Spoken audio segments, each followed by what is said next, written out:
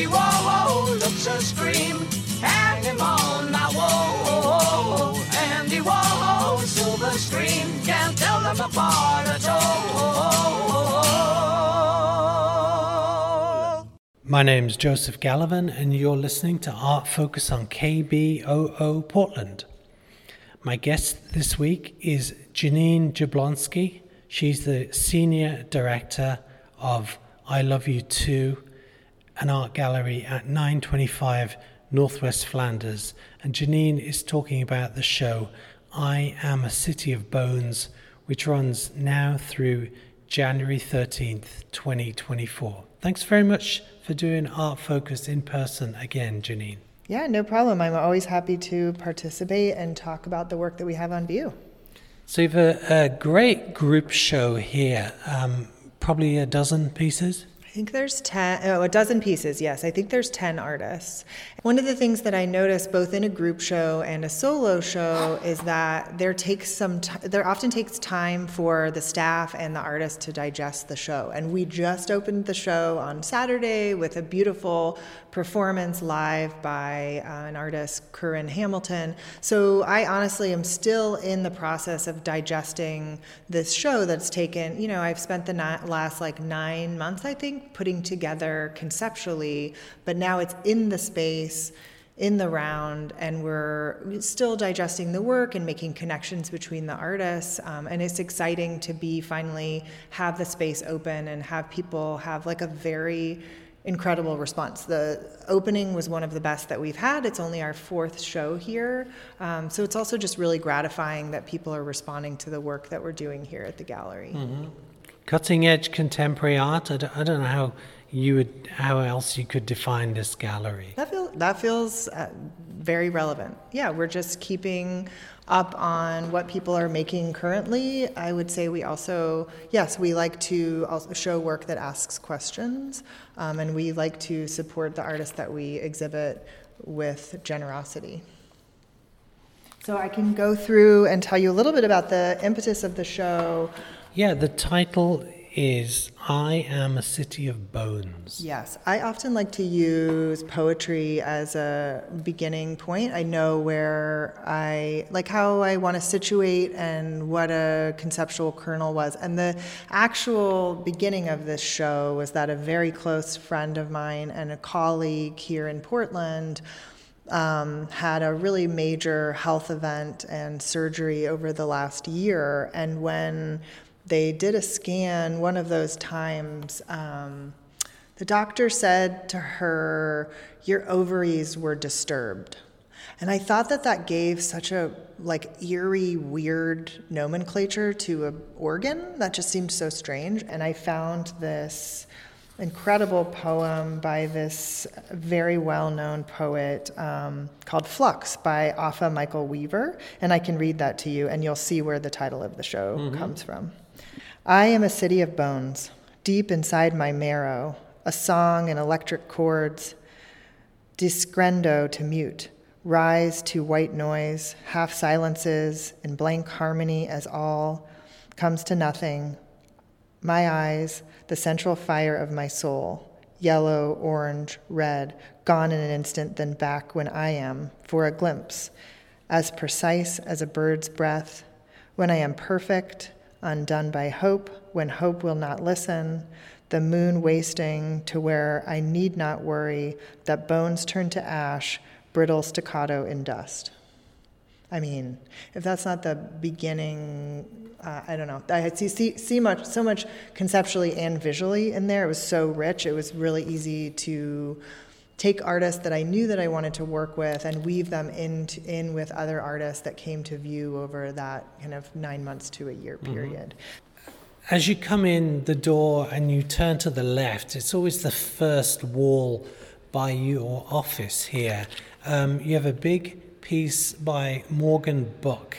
It's called Single Entity Hand and Flower Hybrid Number 1. And it's a big white hand.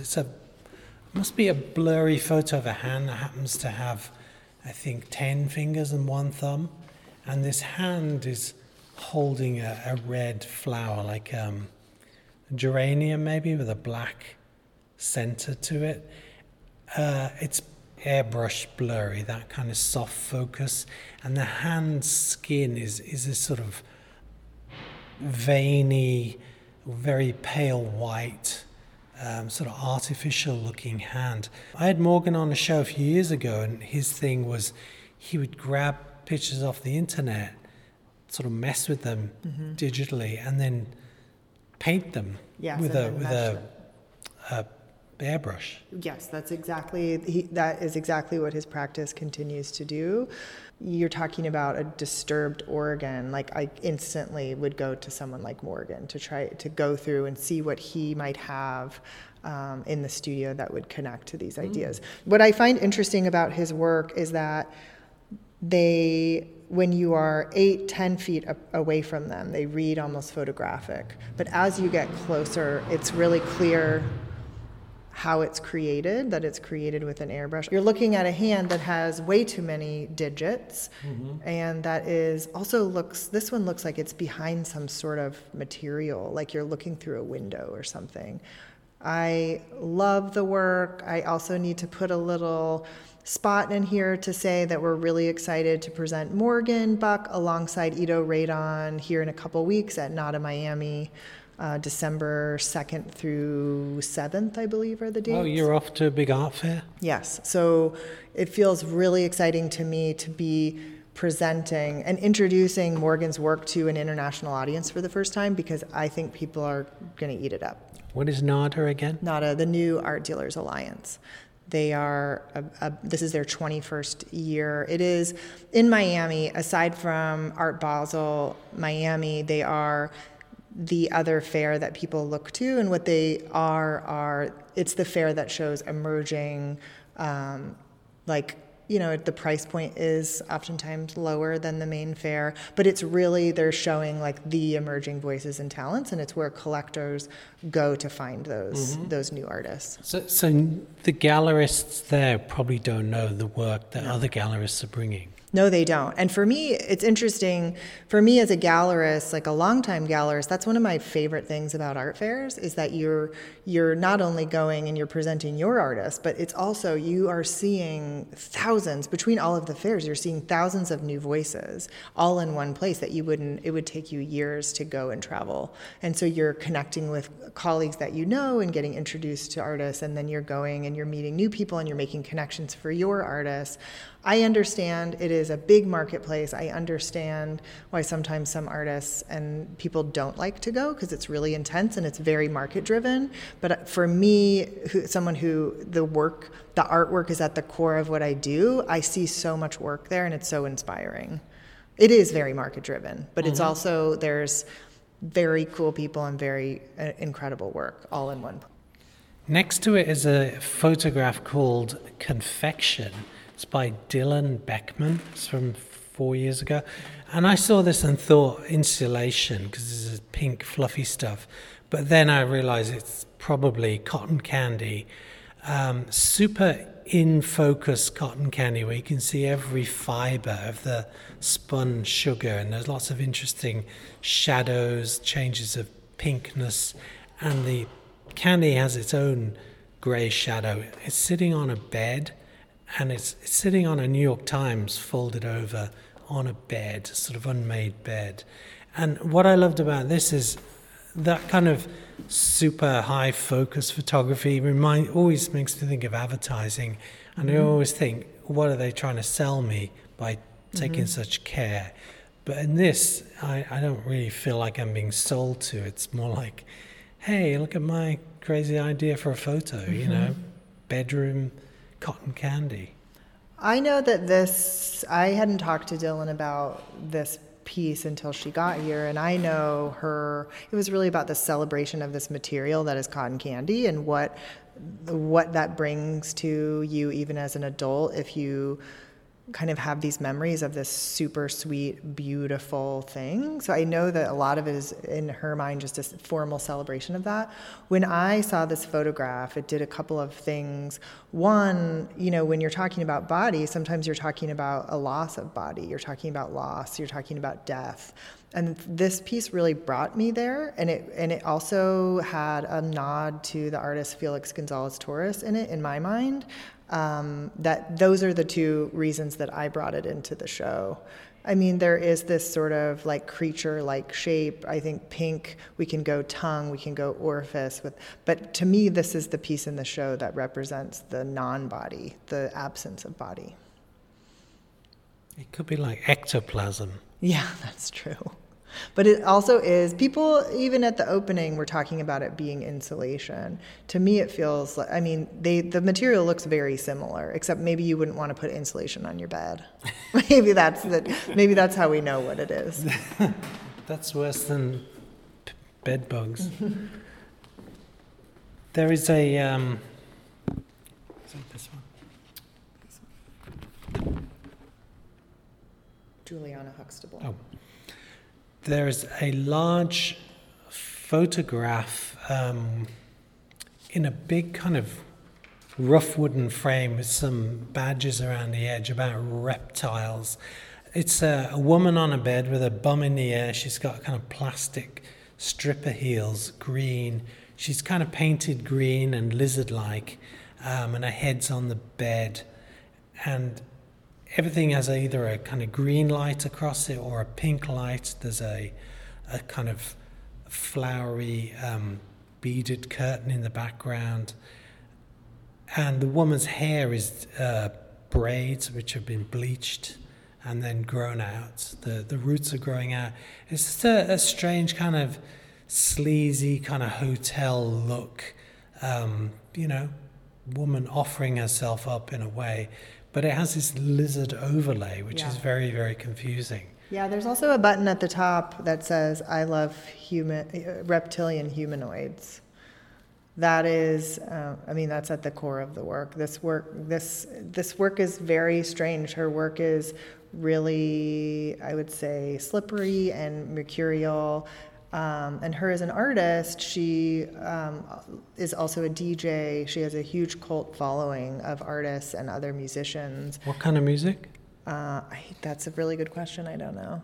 But we had been talking, my colleague and I had been talking about Juliana, again, I would say for about a year, because she does this, she has this project where she does a durational DJ performance where she's in the space for like days at a time. And I loved the idea of doing something that strange and subversive. But the shout out to Juliana is that she has her first major institutional exhibition that's traveling for the next couple of years. It opened in September at Fotografskia in their new space in Berlin. Then it travels to Stockholm, and then it ends up in their space in New York in 2025. My name's Joseph Gallivan. You're listening to Art Focus on KBOO Portland. My guest this week is Jeanine Jablonski. She is talking about I Am a City of Bones, a group show which is on now at ILY2 in the Pearl through January 13th. Through January 13th, 2024. This is Isabel. Okay. There's a sculpture here that I really like. It's that white coated wire that you'd make like a shoe rack out of. It's a sort of a tall phallic kind of shape. And it's all handmade, and within it there are these twists and turns. The whole thing stands on its own, but within the body of it there is this black silicone tubing that's been wrapped in and out, woven round and around, almost at random, in a kind of entrails in the body kind of manner. Just tell us a bit about this artist. Isabel Yellen is a Los Angeles-based artist. She has quite an extensive exhibition history, and what I found through getting to know her the past maybe 4 or 5 months is that she's also one of those artists that everyone knows and loves, she's delightful in person, and she also just knows every artist, every art worker, and no one has a bad thing to say about her. Which is just lovely. I love getting to know artists in relation. And when I met her, first we met over Zoom and had a really intimate conversation about womanhood and bodies and motherhood and loss and mothers. And then I met her in Los Angeles a few months back, and it was same, we have a business meeting, but there's some relationships that you can just instantly jump into this really intimate personal connection. And I think part of that is that, and that's also at the core of her work. It's about body and memory and loss. But I will say the filmmaker Stephen Doughton had this thing to say about this piece that I can't stop thinking about. He said it looks like a hanging rack for your nervous system. And if there was a ding buzzer that was like, yep, that feels like such a perfect description. Is that the Earthlings director? Yes, Steve Doughton we just premiered his film Earthlings last week that was only a week ago at Cinema 21. We debuted it here in Portland. If you have interest in screening that at your theater, please touch base with us via our website. Next to that, I'm going to jump ahead a bit. There is a black circle of, I think, card, or maybe, it's some kind of rubbery plastic, and it has some holes in it that look like a little face, a bell where a mouth might be, and then it's held up by a wooden clothespin, the kind of classic type with no spring that you just push down onto the line and the clothes. And this is called... This piece is untitled. It's a new piece.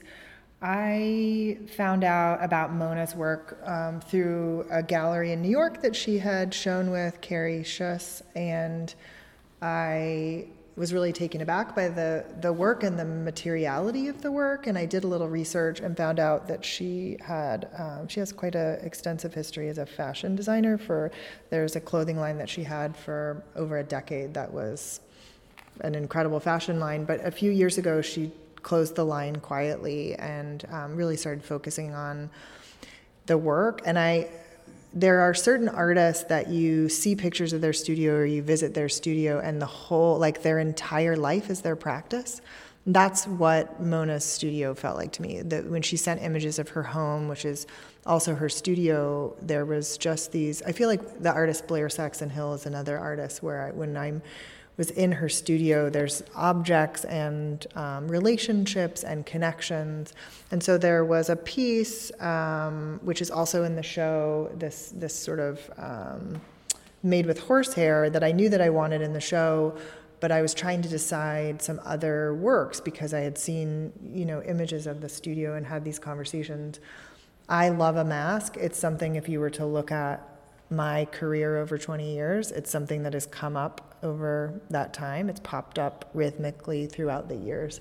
And I thought this piece, especially in rhythm with these large works like Morgan's work and Juliana's massive work and Timothy's massive, these pieces have such a weight. And this piece of Mona's, I think, really holds its own, but it also has some levity involved, which I appreciate. And it's also kind of macabre. It could really go, but it's playful as well. So yeah, I guess it is a mask or like a fan, something. You hold a peg and brandish it. The holes in the eyes make these white circles of light and shadow on the wall behind because it sits off the wall about half an inch. But it's totally different from the horsehair thing. I mean, come over here, let's have a look.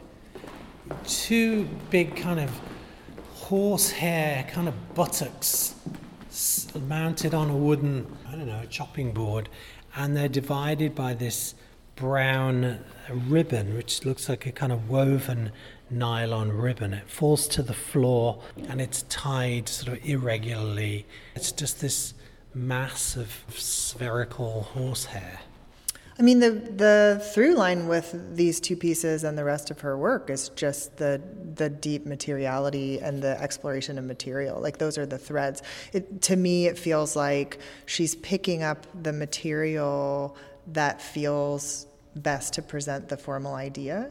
and that it doesn't matter if it's ceramic or a ping pong board or like a clothespin and a ribbon. It feels both like it was created today or like it could have been made 80 years ago, because the materials are also very timeless and also very simple. Mm-hmm. But they both have a materiality that makes you want to touch it and ask questions about it. But formally, they're both very simple, as are their materials. Like, what is the way that I can work with these materials best formally without all the excess? That's what I was attracted to in the work. Mm-hmm. Do you like the kind of minimalism that she makes very little intervention with the materials? That the gestures are slight, and even in that slight gesture, there's a lot to say. Mm-hmm. The photographer who did the cotton candy also has a piece on this right side wall called Pedicure. Mm-hmm. It's a woman's feet kind of pushed together. The toes are divided by some kind of white fabric. And the pink toenails are not really pink toenails. They look like little bits of pink plastic that have been cut off and bedazzled on the end. A parody of a bad pedicure. What's this titled? Well, this is Pedicure, and this piece, I think, represents both the beauty and the grotesque that we connect to our own bodies. I think the adornment of these feet that is like quote unquote beautified, but it's also super ugly. And it's on this really strange, like almost like faux marble or marble background. It almost looks like a studio portrait, but it has all of the elements of a pedicure, like the things that you put between but as you get closer. Honestly, this piece, when I chose it, it's because it felt like a connection to the gallery's owner, Ali Furlati. There's something about it that like really connected me to her and her brain. And I was like, sometimes it's like, oh, like let me put this note in because it feels like other people will love it, but it's also a conversation between myself and her. Mm-hmm. Sounds like you have an incredible amount of leeway putting together a group show like this. You know what I do? I have been this is my 20th year in the arts, and I've worked in nonprofits and in commercial spaces, and the amount of trust and that I'm given by the owner of the gallery, Ali Furlati, is something that I haven't experienced. I've been in other positions where I've had a lot of. I think the difference is that I'm given a lot of creativity, and I am asked for my opinion and really trusted, but I'm also, she gives me the room and also gives the gratitude alongside it. The theme is the body, and there's this piece which is print, is it? What is it? It has a really specific type of work. It is a dye tablimation fabric SEG print.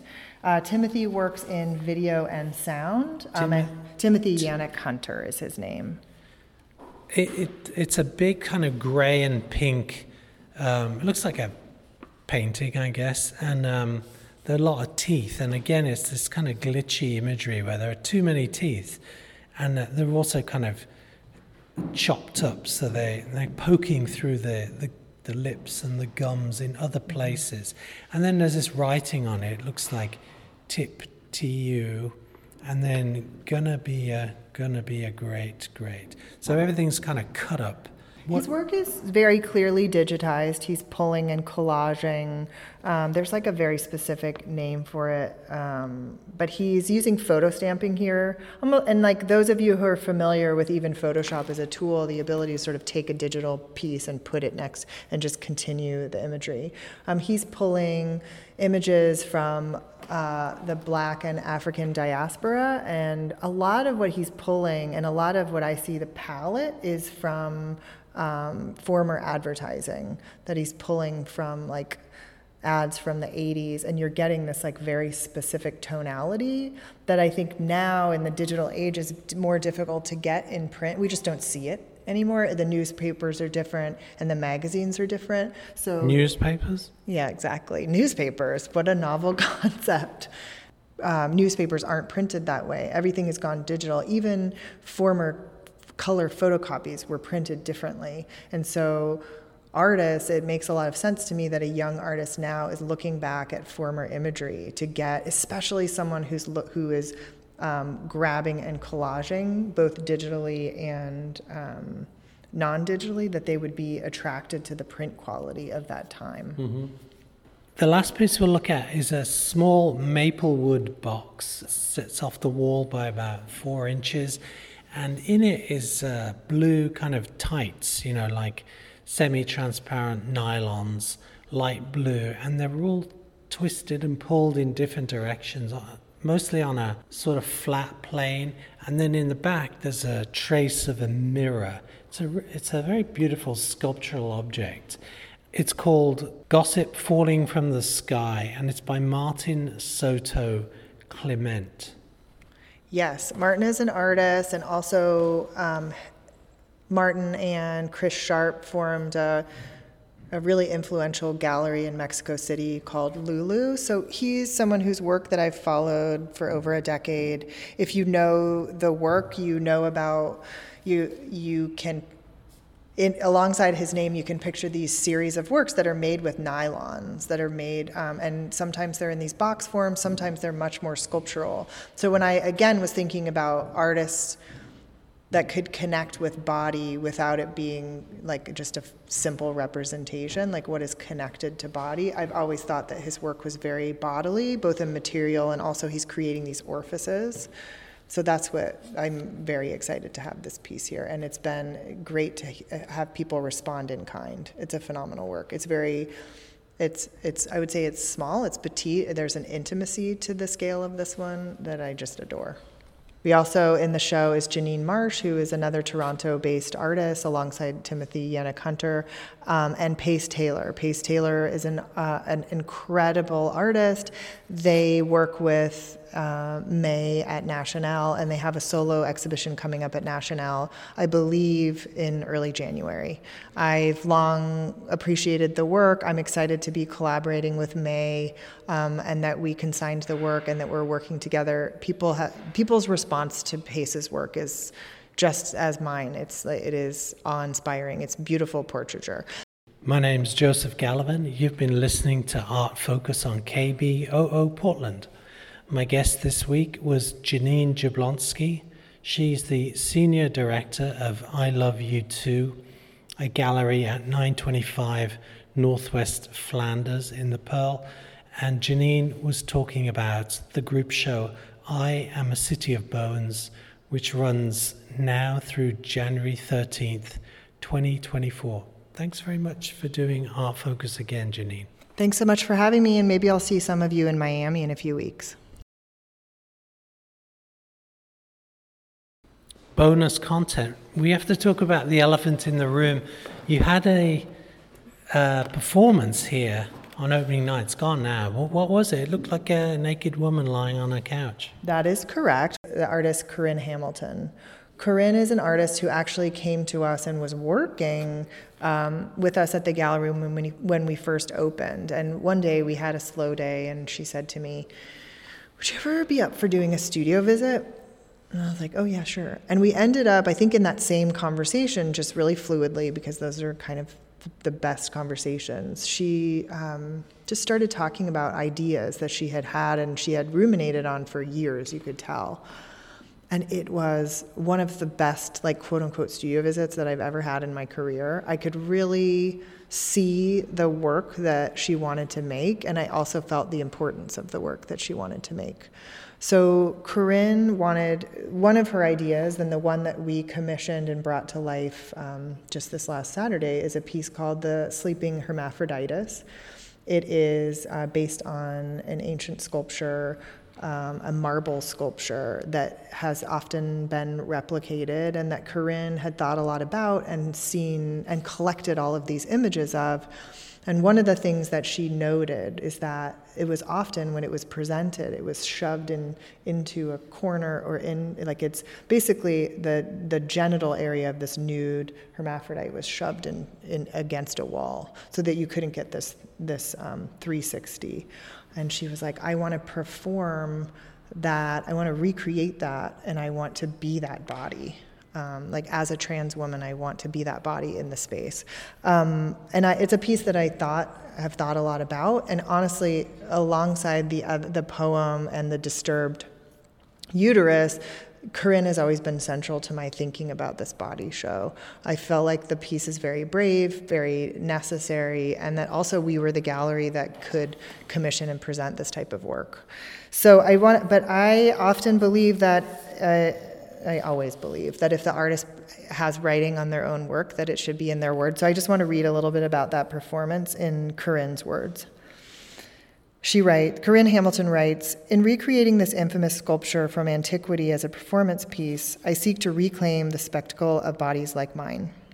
As a transsexual woman, my physical form represents a lived dichotomy wherein I am both pariah and possessor of desire, divinity, and unwanted mystique.